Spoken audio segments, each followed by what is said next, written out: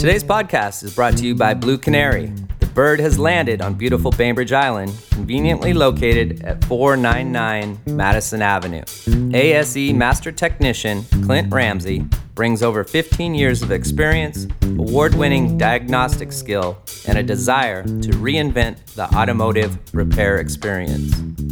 Schedule an appointment online at bluecanary.biz or call them today at 206-451-4220.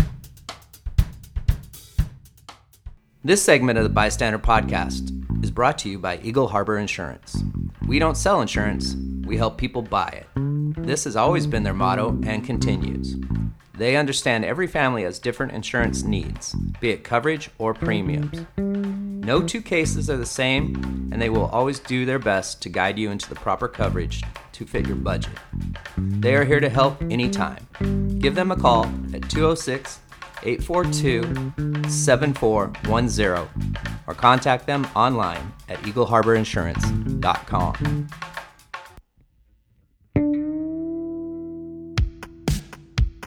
Our podcast is brought to you by That's a Some Pizza. Using a 120-year-old starter from the Klondike Gold Rush, they make unique sourdough crusts that can't be found anywhere else in the world. That's a Some Pizza also delivers wine and beer. Call 206-842-2292. Order online at that'sasome.com or download That's a Some Pizza app on Android and iOS. Congratulations to the team of Alan Raymond and Will Grant, who brought home the first place trophy from the recent Caputo Cup at the Pizza and Pasta Show in Atlantic City.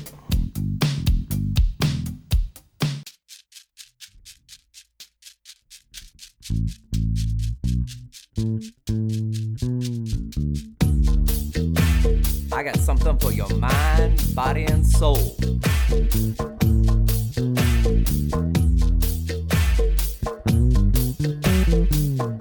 I got something for your mind, body, and soul.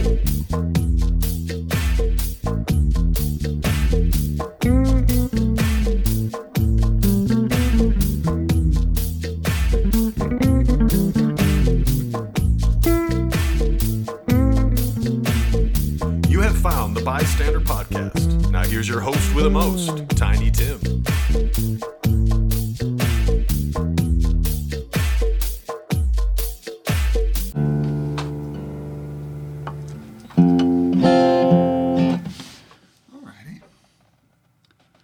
Anyway, so how do we do this? I don't know that I've done a podcast type thing. So let's get the mic around our chin. I think you've talked into one of those once or twice. Yeah. And then hit the headphones on and see how it sounds to you. You're a hat man like me. Yeah, I love hats. I hit that shop on 3rd Avenue and Pike. Yeah, I've been there. I haven't been there recently because I live out in Edmonds. Is this okay on here? Yeah, it's good. Okay. So I don't get downtown as often as I used to. Like when I lived on Queen Anne and I lived down there, but now I'm out in Edmonds, so I don't go down there as much. So I'm looking online, for stuff. Right. But I love it. There's another hat shop on, I think it's on 2nd or 1st now. I walked by it one time, but I didn't have time to stop, and I wanted to go in. All the hats are looking in. I want to go in there and try on everything. That hat shop, I found it back when K-Fox was around. Oh, yeah. And I used to work at this club called Baccarat. I remember Virginia. that place. Remember that spot? Yeah. So with Swank. Yeah. Wow, that was a while ago. That was like 80s maybe? Or Yeah, easily. Yeah. I remember that place. But Leroy Shoemate had a... Leroy Shoemate. Yeah, he has Leroy's. Yeah, he just passed away last year. Oh, no. Yeah. I remember going down there. I went down to TJ's for I didn't know he sale on that was advertised on K-Fox that we did a promo at Baccarat. But yeah, Leroy remembered every single person. That's where I met him. Leroy's was across the street from TJ's. Yeah. And then he hit me to the hat shop. Yeah. Leroy's a funny dude. One of my first jobs that I ever had was with him. He had a place called... Now, here's a story. He had a place at the Tacoma Mall when I lived in Tacoma, and it was called Bernie's. Yeah. He was managing. I don't know if it was his place Yeah, it was then. Bernie Brotman's. Yes, Guy right. that started Costco. Yes. And I that, worked there too. Oh, really? Yeah, Get I outta here. worked there for a minute. Yeah, he had me in there. I was folding up the clothes and selling some items.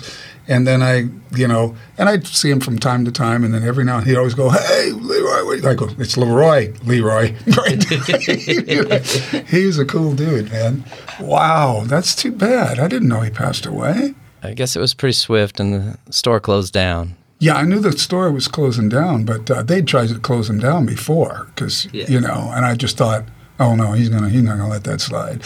He was a clever, smart man, extremely fit. Yeah. Yeah, that's why I was surprised. Eyes on the street before there was police cameras. Oh, yeah. He knew what was going on. Connected with everybody. Mm-hmm. Athletes, street folk, police. Everybody. Everybody. Yeah. He was a good guy. Damn.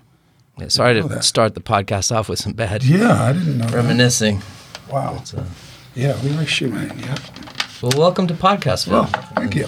We got a little 15. Bit in common here. Yeah, for sure. I love soul and R&B, and I think you have a very soulful voice. Thank you.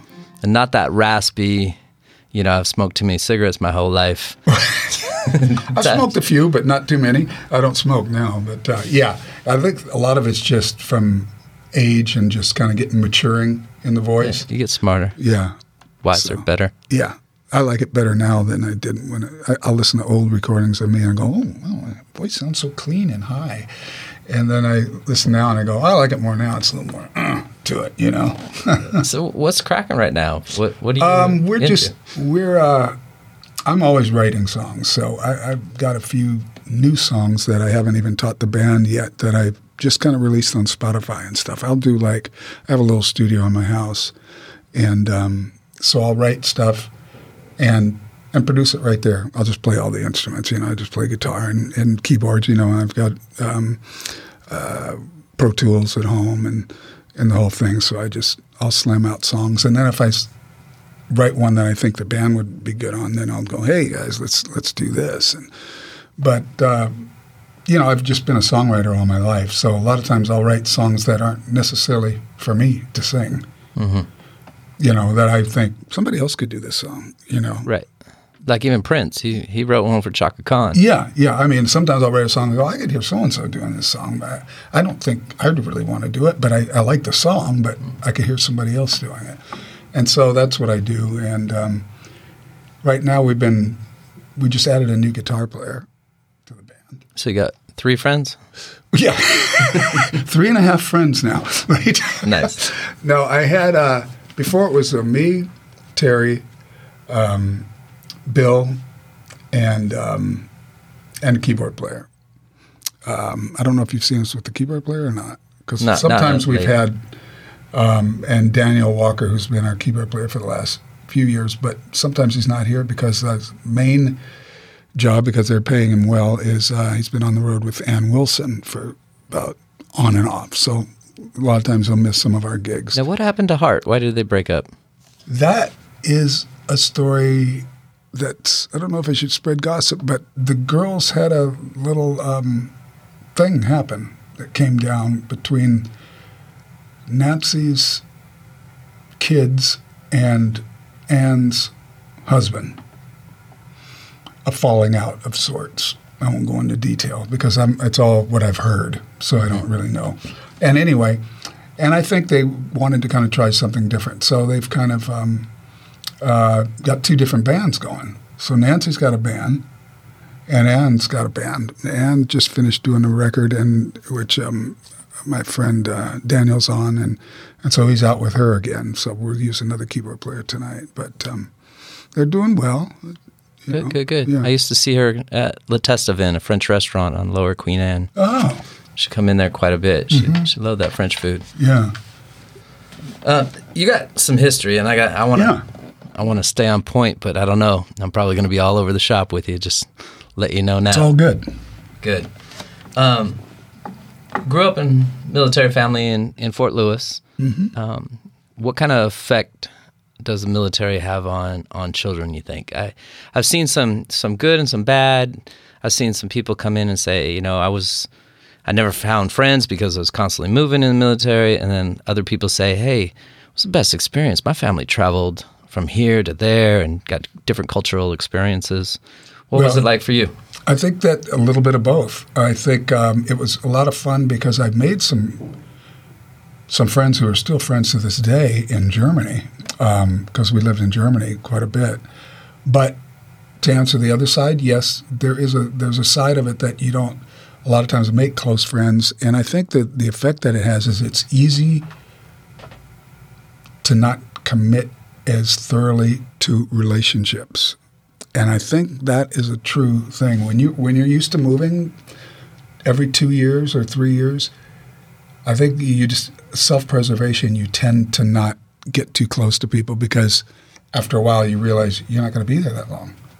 And so that can kind of taint your relationships later on when you're growing up. Like everything the last 2 years. Okay, it's time, to move on. Yeah. And you kind of come to terms with that. But as far as the traveling and being able to see other cultures and other things like that, I think that's wonderful. And in fact, the first band I played in was in Germany, and I was 13.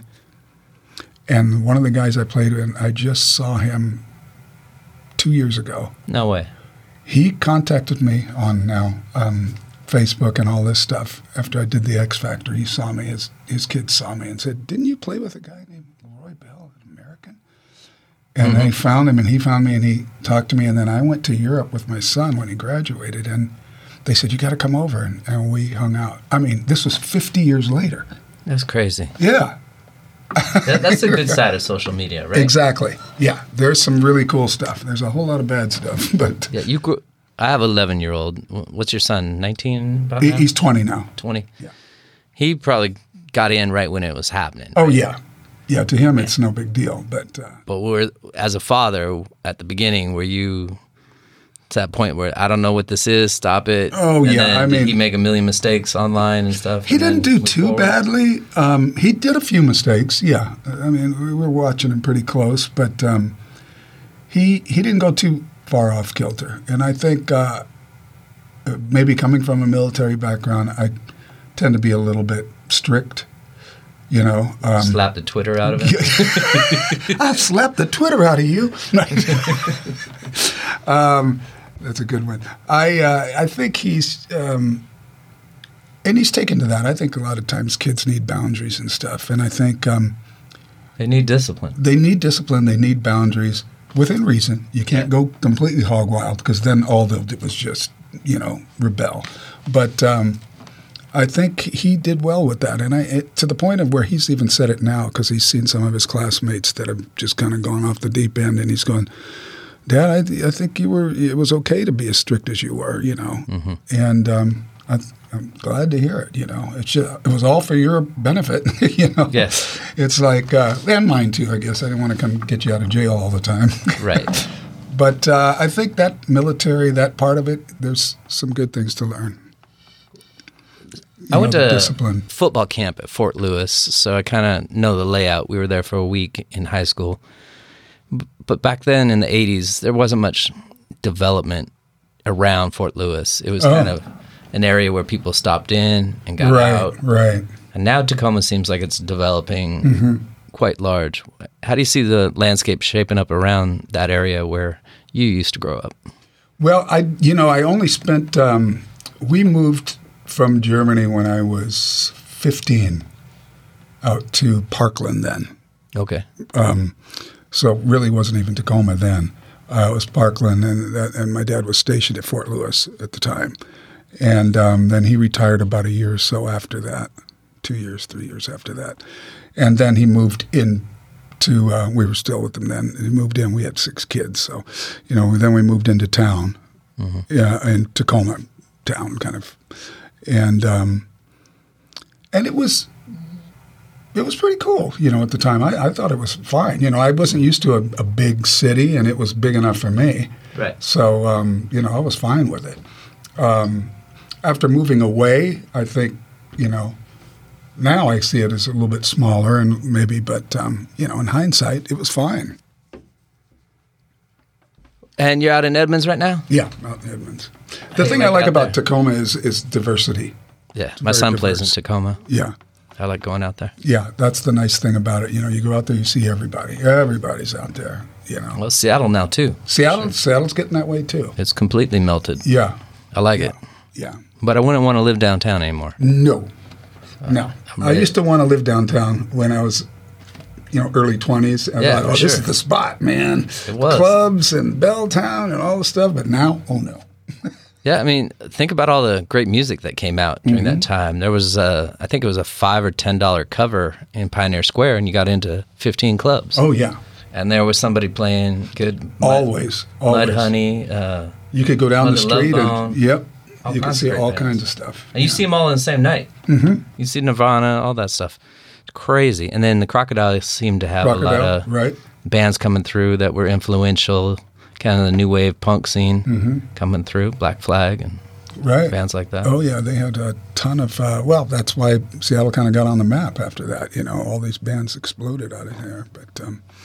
But even before that, out of Tacoma, there was bands coming out of there back in the 70s and stuff like that, funk bands and stuff like that, Yeah, Kenny G was chasing around a bunch of people in Capitol Hill and Tacoma. They had quite the music scene there. Mm-hmm. So, how young were you when you actually got on stage and sang? I was probably 13 or 14. Wow. But, when I first started that first band, and we were reminiscing when I went back to Germany, I had one drum. I was a drummer then. Mm-hmm. I had one drum. 2 sticks. We didn't even have amplifiers. We played through back then it was called it was a tape deck. Mm-hmm. And reel-to-reel type thing? Yeah, and you could plug in that way and use that as because they had little speakers in it, and use those for amplifiers. We didn't have amplifiers then. Mm-hmm. We couldn't afford them. I went through the cassette deck and the 8-track and the vinyl. All that stuff, yeah. Do you have any of your old vinyl? Not much. I probably have Living Up Friday Night and a couple other, records that we did back in the 80s. Living It Up. How did that change your world? You must have been young when that hit. I was about 26, somewhere around there, yeah. Did that make you feel like you were... Oh, it made me feel like I was on top of the world, man. Going straight to the stars. I thought that nothing was ever going to change, that it was just going to be rocket. Ascending. Yeah. And then it went, it's like real life, I mean, nothing ever just keeps going up. It either plateaus or you go up and you go back down and you go back up, or hopefully you go back up. Mm-hmm. It's that's the music business, though. What was it like? Me and Dick Clark. Dick Clark was funny because I'd seen him on, obviously I watched Bandstand forever, every weekend, and I thought, wow, yeah, he really does look really young. And when I saw him in real life, I was like, whoa. He's got a lot of lines on his face, his face looked like a road map. He still looked young, but the power of TV, it just kind of washed that out. But he was very nice, very pleasant. Yeah. Had the long microphone, right? Yeah. Stick, kind of like Bob Barker did. Yes. Yeah, he was very nice. That was kind of scary then, being on TV, I have to admit. Yeah. But it's funny because when you're on one of those shows, it never looks like it did on TV. Or in your mind, too, right? In your mind, yeah. Because there's just bleachers there. They got a set of bleachers and people are sitting on the bleachers. When you're watching this on TV, it just looks massive. Right. And then it's just, it's a little room and they got some bleachers here and people and some cameras and there it is. Pretty soon there'll be green screening the audience in. Yeah, you don't know. It's funny. Yeah, that, and then when I did the X Factor, that was a whole another thing. It was so over the top. Yeah, you sang in front of a lot of people on that show. Yeah, millions every time, and that was pretty scary. And is it really like a short practice week? Like it's a week. All of a sudden you learn "Stand by Me" and then you're singing it that weekend? Yeah, you learn, the first thing, "Stand by Me," the first couple things when I got on the show, I just had those as backup because I wanted to do my own songs. You were prepared. Yeah, I had that as a backup. I wanted to do my own songs, and I wasn't quite sure they were going to let me do that, and which they didn't. And so I got them did when they said, well, what else do you know that we know? And then so that's when I went, "Stand by Me," right? And then I did that, and then I luckily got on. And still hoping that I could do my own songs. That was one of my main reasons for trying to get on the show. Because I figured if I could do my own songs on the show, this could be a great break. But I didn't know if they had a collaboration going on between the TV and all that and the publishing companies from all the songs that had already been done. Yeah. Welcome to the real world. And so then it was like they'd give you a choice of about 10 songs each week of what they thought fit your style or what. And here, Or choose one of these. Or what style they wanted you to portray. Exactly. Yeah, so... Yeah, I kind of gathered that. Yeah. Reality TV. And it's not reality. I'm kind of done with it. It was neat at the first time. Yeah, it was fun at first. Yeah. It's kind of like MTV. That's something that it was great. We stayed home from school when it first came on. MTV was happening, man. 24 hours straight music. Nothing like it except Soul Train and American Bandstand. Yeah. That gave you an hour or two per week. Right. So but then, MTV was 24/7. And now you can't find a song. You can't find a song. And you haven't been able to find a song on there for years now. Why is that? I don't know. I don't watch it, so Ed I don't Lover know. and Dr. Dre and yeah, it's just like at the height of it when the videos and Michael Jackson and right before that, just what was it, 90s?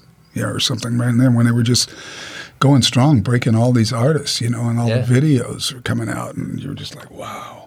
This stuff, but now it's all reality type weird TV shows. Yeah, I can see the rights being something behind the show. Oh yeah, I want to talk about royalties and how you do the marketing and stuff. But I wanted to let you know that you can play your own music here. Anytime. Yes, anytime I'm not going to do any covers. Anytime you feel like it, just start strumming along. All right. I need a new Bystander song too, by the way. All right. Pandora, Napster, Spotify, YouTube, yada, yada, yada, yada, yada. You had a great hit in Living It Up. I actually remember that. I think I was like 10 or 11, and it was playing at my sock hop. Oh. Can't wear shoes in the gym, kids. Not that anybody was dancing except me. Everybody's standing around looking at each other. Yeah. Should I go? Should she come over here? Should I go? It's this total segregation. I know. The girls Guys on over one there? wall, boys on the other, disco lights on the floor, nobody dancing. Well, they couldn't have booze, so they couldn't loosen up. No. And it was kind of like too early to be interested in the opposite sex or same sex or whatever you identify with nowadays. Yeah. How does anyone, like I saw my interest statement the other day for the week or whatever, it was 0.01 of a cent from a bank, right? And I'm thinking, what is it like for those streaming services trickling down on a song that, has been a hit and sampled by others for 30 plus years? Well, that's kind of hard to tell. I've had, I do know that it's tiny. It's the smallest amount. Now, I'll back up just a little bit and give you a little insight. When I was first songwriting and when we first had like Living Up Friday Night, and we'd written for Elton John as well. You had record deals. Yeah, we had record deals. And then you got paid from not only CD sales, which was mechanical, it was albums then, it wasn't CDs, or singles. Then you also got ASCAP or BMI money from airplay. That's the publishing rights? Those are mainly just airplay and then sales. And you can get publishing as well if you own part of the publishing. And that's why it's important to be a songwriter, right? Yes, but even a songwriter doesn't necessarily own his own publishing. Kind of depend. I do now, but because I write all my own stuff and I have my own label deal. But in those days, a lot of labels would go, okay, we're gonna promote you, we're gonna do all this, but we're gonna take all your publishing, or 70% of your publishing, or 50, whatever the deal is. You're still getting all your songwriter royalties because it's two different pies. You get songwriter royalties, you get publishing royalties. So songwriting royalties, you get royalties from sales of the actual hard sales from the albums, and you also get airplay money. Each time it's played, you get how many pennies or whatever it else is. And publishing is another pie. So it's kind of confusing. It's like two pies. Now, you might make money from your from your artist royalty, songwriting, and from your sales, but you might not make anything from your publishing. The trick is to make money from all of those. To own it. Yeah, to own it all. And some songwriters own part of their publishing and that's good. And some songwriters own all their publishing. But the more you have to sacrifice to be on a big label because you're using their backing to promote you, to give you advances, to do all this other stuff for you, they're going to take part of the publishing. This guarantees that they get their money back, but this really is the way they make their money. So when you were hidden, you decided to kind of step out of that format of the record deal with the big company and go your own. But you didn't have the self-publishing and the media and the social stuff that's going on now. You don't have the So machine. how did you bridge that gap from then to now? Well, just kind of fell into it. I didn't really know because, the music business has just changed so much from the old music business, I like to say, that I was in. In those days, it was always, we got to get signed by a record deal because they have all the money to promote you. Nowadays, that's not the case. Record deals, people still do that, but there's so many artists that just do their own thing, because you can do your own thing. You can make your own recordings. We've got all this internet, this social media where you can become a star just by whatever. Well, even not a star, you can put some crap out there too. True. With unfiltered, yes, whatever you dig, right? Right. And Like if you get enough people that like it, you start making money. Yeah. And it's amazing what people will like. Oh, yeah. Dislike. Yeah. My son is always telling me, gosh, look at this guy. All he does here is talk about so-and-so, and he makes this much money. You know what I mean? I said he's entertaining somebody. Somebody likes It's this. hard to wrap your mind around it because it is. Like we were talking earlier, we're not techies by any means. I enjoy having conversation with people. You enjoy playing music for people. But that may never reach the people if we don't grasp exactly. This you have other to side. have a little bit of knowledge on that. And I've just got a tiny bit of that knowledge. My son helps me a little bit just because of his age. He's a little grown more up with aware. it. Yeah, of that. He goes, Dad, you got to promote this. Dad, you got to do it like this. You can't do it like that. Nobody's going to pay attention to you if you do it like that. And, and at some point I'm going, but I don't really care about that because, it's all about the music. And then I'm thinking, but he's right. You know what I mean? You can care about both. Yeah. But in the old days, the cool thing about music was when I grew up, it was all about the music. We didn't see videos. The only time you saw the band is if you went to a concert. So when you heard the music on the radio, you either liked it or not. It didn't matter what that person looked like. And sometimes you only learned about a band by listening to a certain hour on the radio or a fair poster. Yeah. Or going into the record shop and just physically flipping through each piece of vinyl and saying, okay, that caught my eye. It had yellow on it or a unicorn or whatever.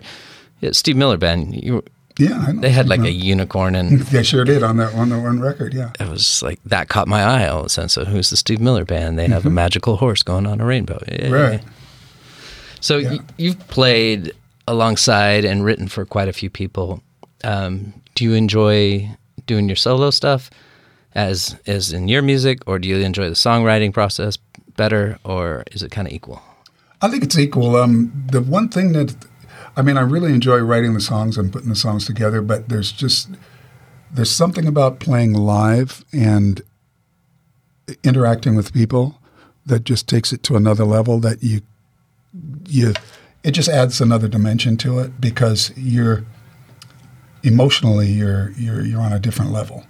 Yeah. When you're writing something, it's great creating that and thing, but when you actually play it then and you see how people react to it, right. You can affect them either sad or happy or just make them enjoy.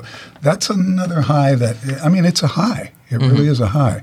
When you're playing music and you're watching people get into it and they're just like, you just can't get that just from writing the song. Yeah, a lot of artists, finish off because they can't replace that. Yeah. Same with pro players in sports. There's just the high that you just can't reach it again, especially in sports because you only have a finite amount of time. You can continue to write and sing as long as your voice holds up. Right. And I've been doing a little fact checking, which is like my number one rule that I don't do. That you don't do, but you're doing it. Yeah. You're breaking the rules. I was trying to go back to when you started and that type of scene. And the one thing I did notice that, yes, your voice matured, but it kind of stayed very level for 30 plus years. Like you had found your voice quite early. Tell me what it was like when you guys first hooked up, you and Casey James. Casey and I hooked up like in, I want to say 74 or 75.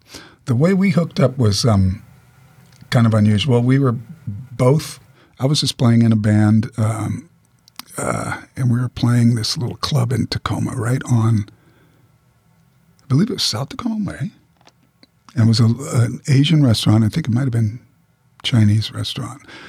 And they used to have music on the weekends. And I was playing drums then. And one drum? No, I had a whole drum. I actually had a drum set then. And then he was in the band, and he was playing keyboards.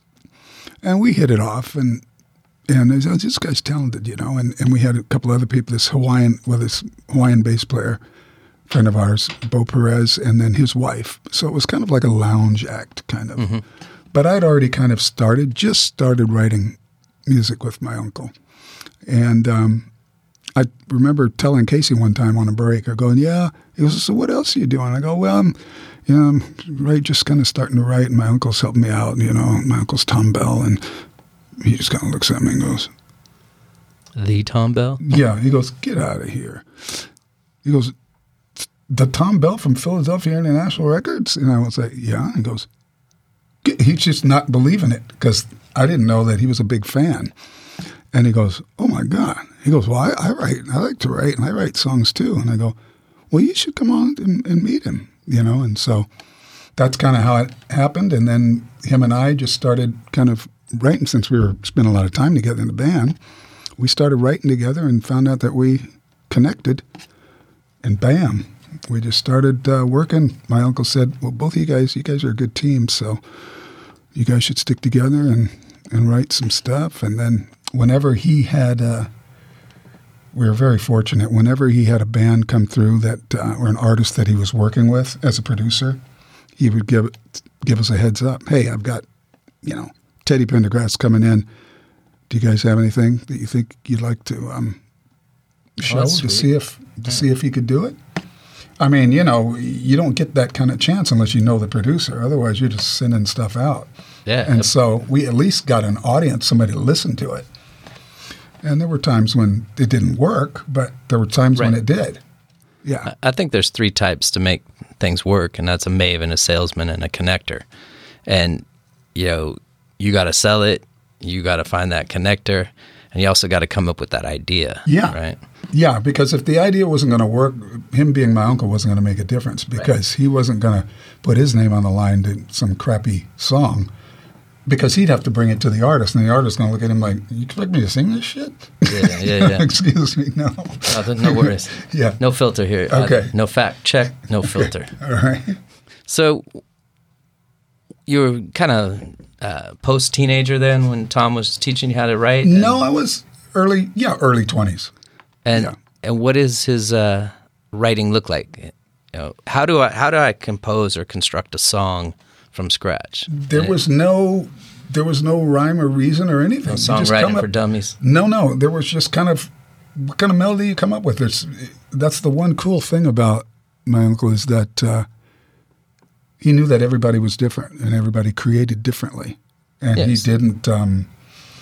He didn't put any kind of boundaries or anything on that. No restrictions at all. However you came up with it.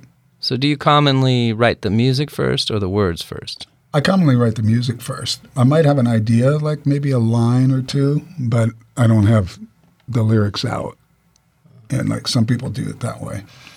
I usually come up with a melody, a lyrics, or a feeling of the kind of idea. And sometimes I'll write the whole song and only have one idea about the lyric or what I want it about until I'm done. Kind of where the music takes you then to the lyrics. And a lot of times the music will give me an idea of at least the emotional feel of the song. So being as soulful as you are, does a lot of that draw from, I don't know, heartbreak, failure, any of that? Or is it just music driven and lyrically driven and doesn't have a meaning? Like I didn't break up with my... Oh, no, I don't know. It definitely has... it comes from within. Yeah. I mean, not every song and not every line, but yes. Because there's a lot of pain in a lot of the soulful lyrics. Yeah, and it's... I look at you, you're happy. Every time I've seen you, you're happy as can be. But because I have that outlet, that's the nice thing about that. You have that outlet to let that go, to write about it, to...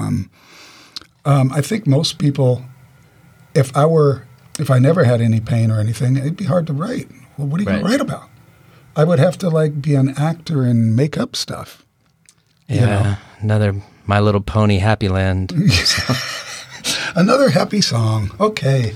But, either that or, like I said, a writer just making up things. And a lot of it is, it's not like it's not I can't even say the word right. Autobiographical. Yes. You almost threw it on me. Yeah, I'm throwing you under the bus.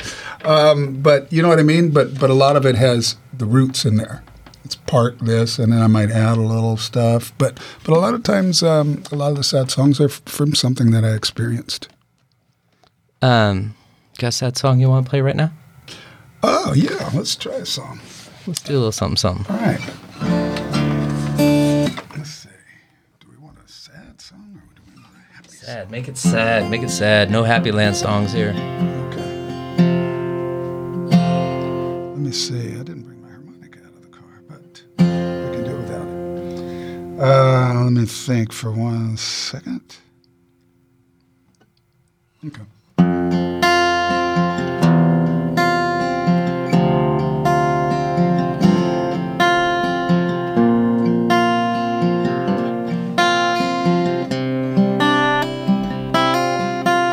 Years from now,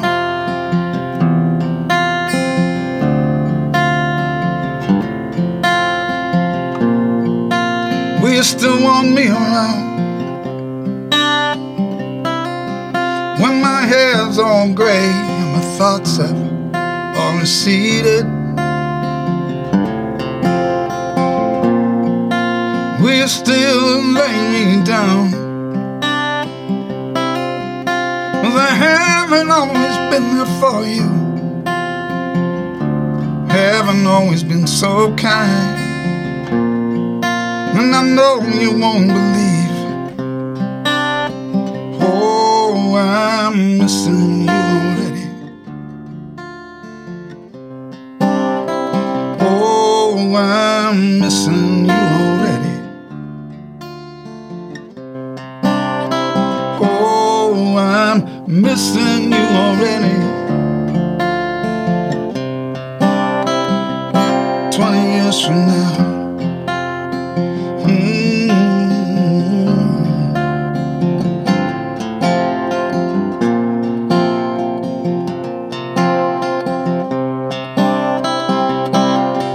20 years from now.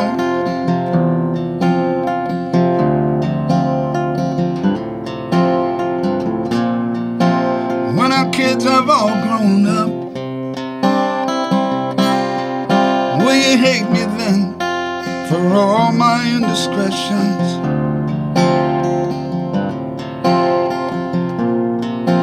Will the good times be enough? Sometimes I know we had it all.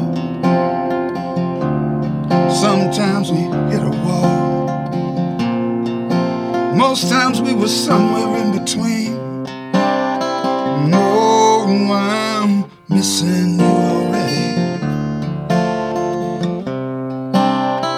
Oh, I'm missing you already.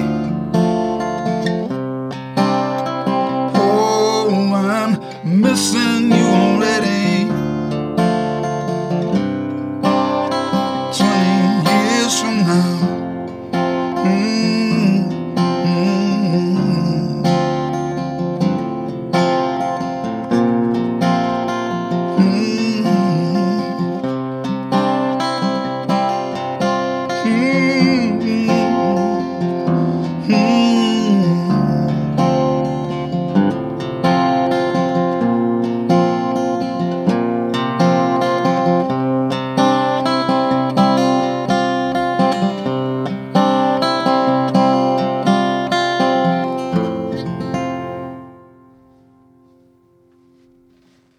Thank you so much. Oh, you're welcome. That was beautiful. I was trying to tear up a little bit, so glad it's over now. Jeez, what is that about? And is that about, to me, I guess I'm throwing out my opinion out there in the evening now. It's about my child growing up. It's kind of, I think it's kind of all of those things. It's child growing up. It's like foreseeing the fact that you're not going to be together with your mate who you're with right now. You see that this is ending, and you feel that you haven't been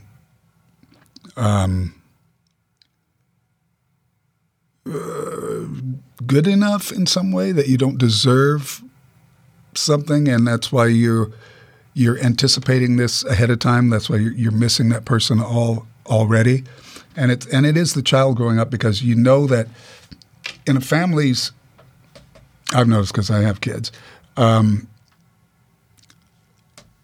two people a lot of times forget their place in their loving kind of a situation. The kids come in, which is great, but it's the kids tend to be the glue that keep them together a lot of times. And once the kids kind of grow up, the glue falls apart, because the two people have neglected each other and focused on the kids. They don't have any connection anymore. Yeah, connectivity's gone. Yeah, and then when the kids grow up, their whole thing is just kind of like, oh, who are we? They're like strangers now. Yeah. And that's kind of what that song is about. I felt it, deep. Yeah. Thank you. I'm staying connected, wifey. Don't go nowhere. So many artists that you've worked with, and I want to make this about you because you're the one that I care about here. You've had an opportunity to meet and play with and write for quite a few people. Probably the most famous would be Elton John, or Sir Elton John, as they like to say now. Yeah. How do you just like run into him and bump shoulders, and then all of a sudden you're writing? Well, it was a number one contemporary hit, wasn't it? Yeah, it was. He got, well, that was another thing through my uncle. And so. Shout out to Tom Bell again. Shout out, yes, Tom Bell. Elton had, I don't know if you followed Elton's career that much, but he had a song back called Philadelphia Freedom. Philadelphia Freedom. And it was kind of a homage to that kind of a sound. And then a few years later, and he was a big fan of my uncle's, so that sound. And so somebody had mentioned to him, well, you should get in touch with Tom Bell. So somehow they got in touch, and Tom was a fan of his. So it just kind of, Tom was like, yeah, let's work together. And Elton was up for it. And so Elton came out to Seattle. And we were at K. Smith Studios then, which was K. Smith then it was Bad Animals, then it was Studio X. But right there on not familiar 4th with Avenue. that. 4th and yeah, 4th and where it still is now. Right down in Soto? No. Right on 4th and right down from the Cinerama. Oh, down Denny Regrade, Belltown end of 4th. Yeah, but you're up on 4th. So you remember, you know where Cinerama is. You're going, you know where the whatchamacallit hotel is. What's the best way to describe it? There used to be a Larry's Market right across the street, and that's gone Dick's now. and Blockbuster and No, because you're up on 4th. too far. Yeah, that's too far down. You're down on 1st. It's up on 4th. Anyway, it's right. Like if you go up from where the monorail is, like if you're going down towards where Nordstrom is, and then you go up towards 4th, right around there, then you take a right heading north. You'll see kind of the Cinerama that's right on the corner, that big old theater that they've redone. It's like about a few doors down. Gotcha. It's right on that street. And so Elton came up, and at that time, my uncle and he had the I keep forgetting the offices, and Casey and I had a little office there, basically a writing office. It had a piano in it, and that's where we would go every day to write. And Tommy had his office, and then there was another room or two. But there was studios right there because that's where a lot of people recorded. But Kay, which was Danny Kaye, the old Actor? yeah, the actor singer. He owned the studio with Lester Smith, so it was Kay Smith, and Lester Smith was enamored or good friends with Tom. They became good friends, and he wanted Tom to basically run the studio. But Tommy said, "I don't really want to run the studio. I'll have offices there and kind of look over things." But anyway, so that's how we became to be there. And then different groups would come in because they wanted Tommy to produce them, and Elton was one of them. So imagine my surprise when Elton John shows up there. I mean, and Elton So John you're is completely aware of who he is. Oh, and all yes. This is 70. Elton John is huge. Mm-hmm. He's already been, he's already done Rocket Man. He's done all this stuff. And he's this huge multi-superstar. He comes in, and he's just the nicest, sweetest man ever. And I'm just blown away by this because I expected some serious attitude. You know what I mean? Yeah. I mean, here's this guy that's just good. was a number one selling artist for years now.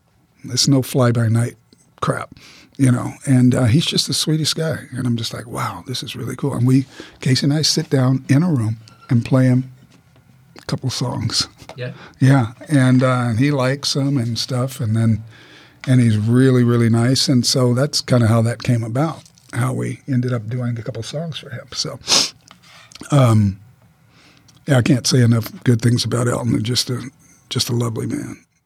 Really cool. So, yeah, geez, great story. I know, yeah, and it's like, and that's the way it was with a lot of people that came through. I also sat down in the room with Case and I with Johnny Mathis of all people. Wow. And sometimes people like that, you forget why they are so good, and then you hear them naturally with no fake stuff, nothing going on, just right in a room sing, and then you just go, holy shit. This is the real deal right here. This dude, his voice is just like crazy good.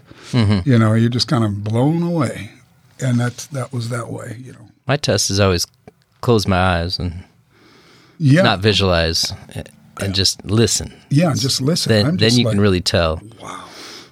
I'm trying to tell you. I'm preaching to the choir here.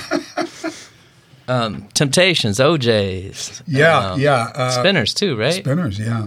All good dance party music right there. Yeah, they had some really good. Are those all connections through Tom? Tom did all of those groups. And a couple of times we were doing in the studio with the OJs one time, he was doing something and I was singing along I'm in the booth with Tommy, and they're out there doing the vocals to a song, and I'm singing a part, and they're just kind of humming along. He goes, "Go on out there and sing that song." And I'm like, "No." Not with those guys, because those guys had these big gospel voices. They'd been singing together since they were tiny in church. Yeah. This is the matching real shit. pants. Yeah. I mean, wingtip collars. They just had that shit down. And he said, "Go on, you can do it." And I went up there and sang a little harmony with him. I was just about shitting my pants, but sweating with the oldies. Yeah. Yeah. It was good though. So, really cool. Speaking of shitting your pants, that's a nice segue. Who was the artist that really made you uncomfortable at one point in your time, for whatever reason? Well, I don't want to speak ill of the dead. Etta could make you feel uncomfortable. Etta James. Yeah, she could be a handful. Was she worse than Nina Simone? I don't know Nina Simone, so I've never. I mean, I know her that music. She's amazing. Love. I love Nina Simone. Yeah, and she's friggin' amazing. But Etta James is amazing too. And we did quite a few shows with her, and she was ornery. And I'll never forget the one thing. We were doing some shows with her, and we never got to see her because she'd come on after, and she wasn't there for sound check. The band was. We got to meet the band and a couple of her kids that were in the band. Really, really good players, and they were always nice. And one time we made friends with her hairdresser, and he was saying, I said, "So, Rudy, what does that think about us, opening for her?" And he goes, he says, she likes you guys. And I was like, wow, I didn't know that she was around. He goes, he said, yeah, she likes you because, I said, why? And he goes, because they stay out of my face.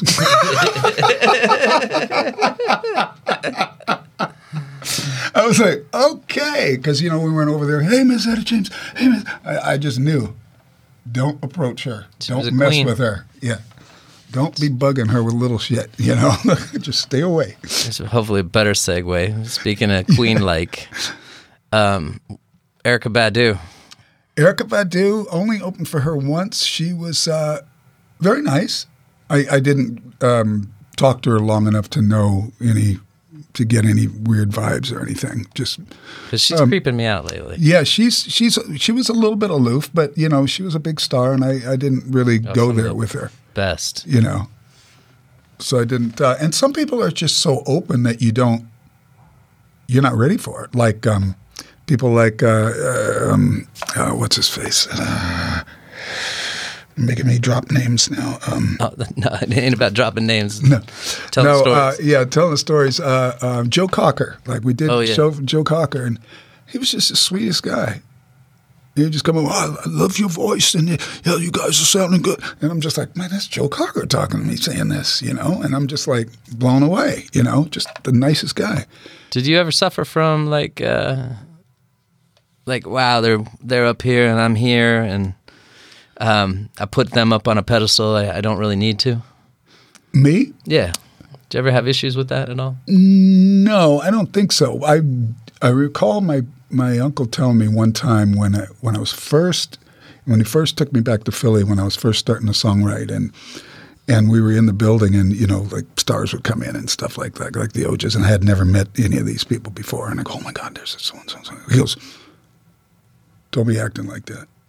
Because he was just like, you are an artist here with me too, so don't be acting like that. You're just as good as them. We're just people in here. We're all human. He just set that bar right there. There's none of that going on right here.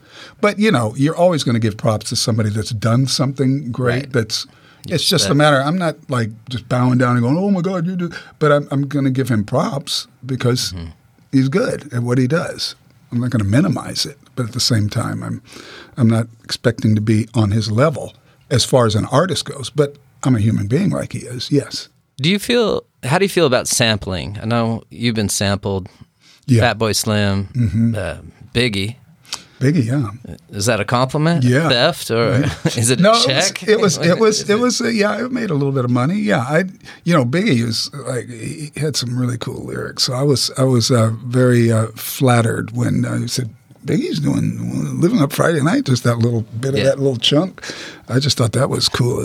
That's the best thing, going through vinyl in some thrift store. Yeah. And then catching a loop or a bar that you just like, that's a jam right there. That's right there. Wow. Like my son plays a lot of this mumble rap that I just can't stand. And a lot of it seems to be Vanilla Ice doing Queen all over again, Yeah. Dun to the dun dun. And then yeah.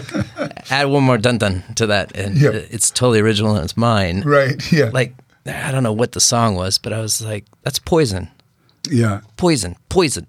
And that's Belle Biv DeVoe, Yeah. Then I look at it, how would this kid who's 20-something know who Belle Biv DeVoe is? Know that. It's like kids not giving Tupac and Biggie respect because those guys were long gone before they ever came up with this electronic social media. Totally. And my son does this all the time. Now he's starting to catch on now. Because he's got a pretty good ear, but he would bring me stuff and I'd go, Dad, listen to this. He goes, this kind of sounds older. And I go, because it is. They just took that. And then what I'll do is I'll go and try to find the original and go, listen, here's where that came from. Does he still deny it? No, he doesn't deny it anymore. Now he kind of knows. Now he'll hear something that sounds old and he'll go, did they take this from somewhere? Now he kind of gets it. But first he would just think, I go, that is an original song about 30 years old. Mm-hmm. And they just took that and made it, into something else. Sometimes they don't change it that much. No. You know what I mean? Full-on plagiarism. Yeah. So, South Africa, Sahara. Tell me what that experience was like. That was pretty out-of-this-world experience. First of all, just to go to South Africa was, that took a long time to get there. Man, that's around the world, man. It's like 2 flights. One flight's like 14 hours. The next is like 12 hours. You're going, whoa. And just to be in, it's culture shock. Mm-hmm. Completely. It's just like, whoa, and very cool at the same time. I just got to see a lot of mind-boggling things and people. And she was very, very sweet. Very talented young lady. Yeah, for sure. Very talented. I mean, I can't understand that she's not a bigger star all around the world. Yeah. I don't know. And that still might happen because I know she signed with. Just recently, I think she's got like a company in England now, so that's still a possibility. U.S. for Africa. That was about 5 years ago. Yeah, that was a big deal. Yeah, and she had big stage presence during that. Oh yeah, she's just got it. So like right there, and then you're on X Factor, really hot show, first season. Why don't you think that momentum doesn't carry longer? I know. I really did think that was going to carry longer. I mean, a lot of people, because it was viewed in, I think, 100 some countries around the world. Right. I mean,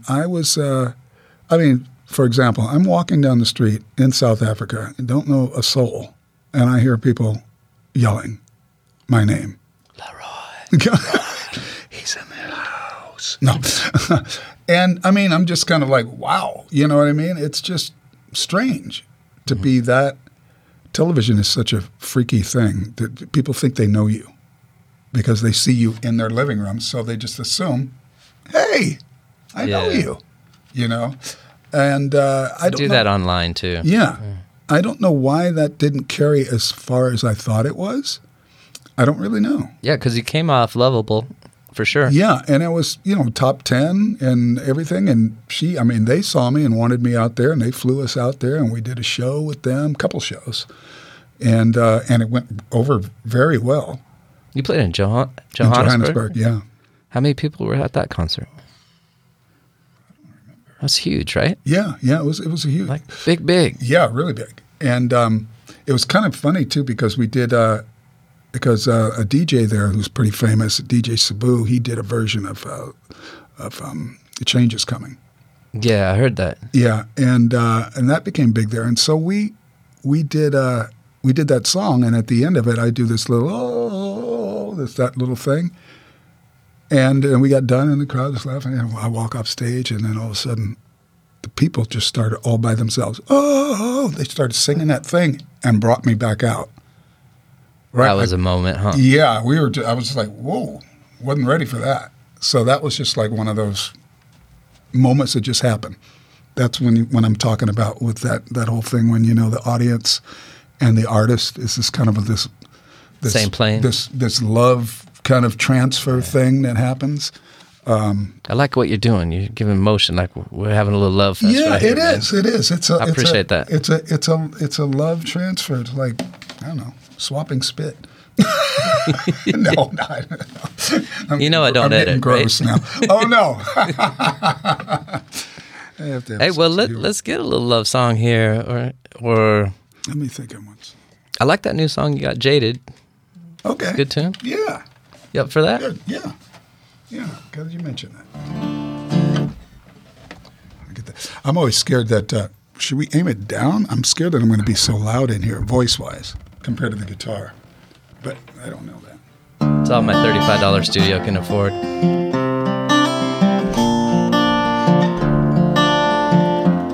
Let's get it, Mr. Bell. Some men come to understand the meaning, the warning signs of all that's still impending. Underneath the veil of good intentions, can't resist their wretched independence. And I say, hey, yeah, my eyes are jaded. Hey, baby, these eyes have seen too much. I walk in circles, angry skies above me. Once a bed of roses, now they found me on these streets of unforgiving sorrow. that's the way I see tomorrow. And I say, hey, yeah, my eyes are jaded. Hey, maybe these eyes have seen too much. Walking by the light that once was in me. Sometimes I don't recognize myself. Lift me up so I can see the promised land.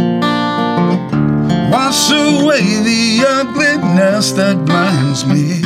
'Cause I don't wanna go on like this, never knowing the good I missed. I can't trust anyone, suspicion's killing me. Well, in my innocence, how beautiful life is.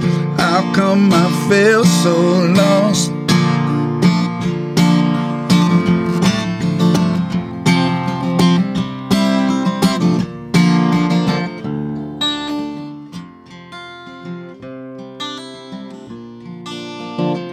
Living in this time when war is not news.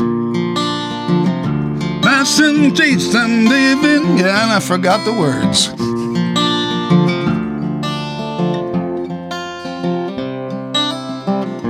Let's do that again. War's not news. Living in this time when war is not news.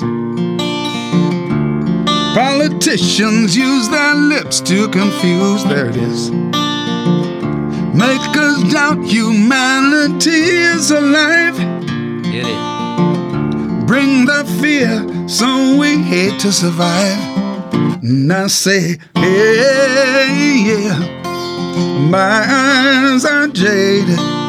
Hey, maybe these eyes have seen too much. Hey, maybe my eyes are jaded. Hey, maybe these eyes have seen too much. 'Cause I don't wanna go on like this, never knowing the good I missed. I can't trust anyone, suspicion's killing me. Well, in my innocence, how beautiful life is. How come I feel so lost?